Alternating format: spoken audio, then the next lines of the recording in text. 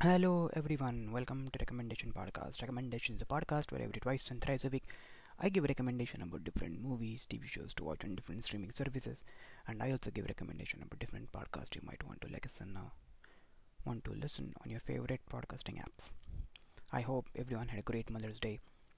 That's why I thought rather than giving my recommendations about watch this movie or a TV show on Mother's Day, I think that you should spend your time with your mom.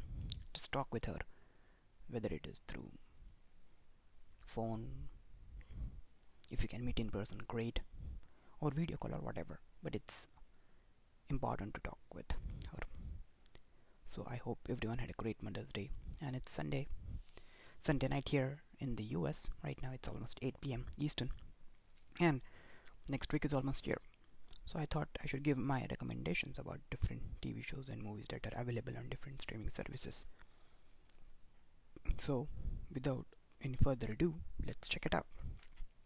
The first thing is Mythic Quest. This is available on Apple TV Plus. I couldn't get into the first season of this workplace comedy set at a gaming company, but its second season is a ton of fun, brighter, funnier, and more fully realized. Just jump in the recently released standalone episode, Everlight, and then head into season 2.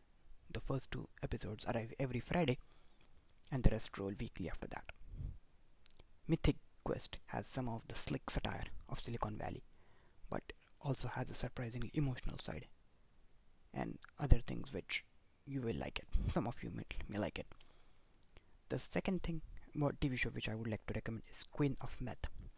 This arrives on Friday on Discovery Plus. The three-part documentary about Lori Arnold, sister of Tom Arnold, and the role she played in the methamphetamine market in Iowa is candid and intimate, without being salacious or invasive. It's a pinhole camera piece, one that filters labor rights, sexual exploitation, generational trauma, family dysfunction, addiction through one small story of an individual, and out comes a vivid, moving portrait. There's a plenty of pain to go around, but a lot of grace and forgiveness too. If you think frankness is a virtue, watch this. That's Queen of Meth. Shrill, maybe some of you have heard about this TV show. Three seasons there. Season 3 arrives on Friday. It already arrived this Friday on Hulu. The third and the final season of Shrill can't quite live up to the shimmering excellence of the first, but it's insightful and tricky in all kinds of interesting ways. A.D. Bernard stars as Annie, who is in this season has conquered some of her body image issues, but is struggling on a professional and romantic fronts. Being oneself, really and truly, is messy work, and characters on Shrill often bump up against her own wistful immaturity, a happy but limiting inertia between adulthood and real adulthood. I'm sad to see this show end, but glad it told its whole story. So that's Shrill.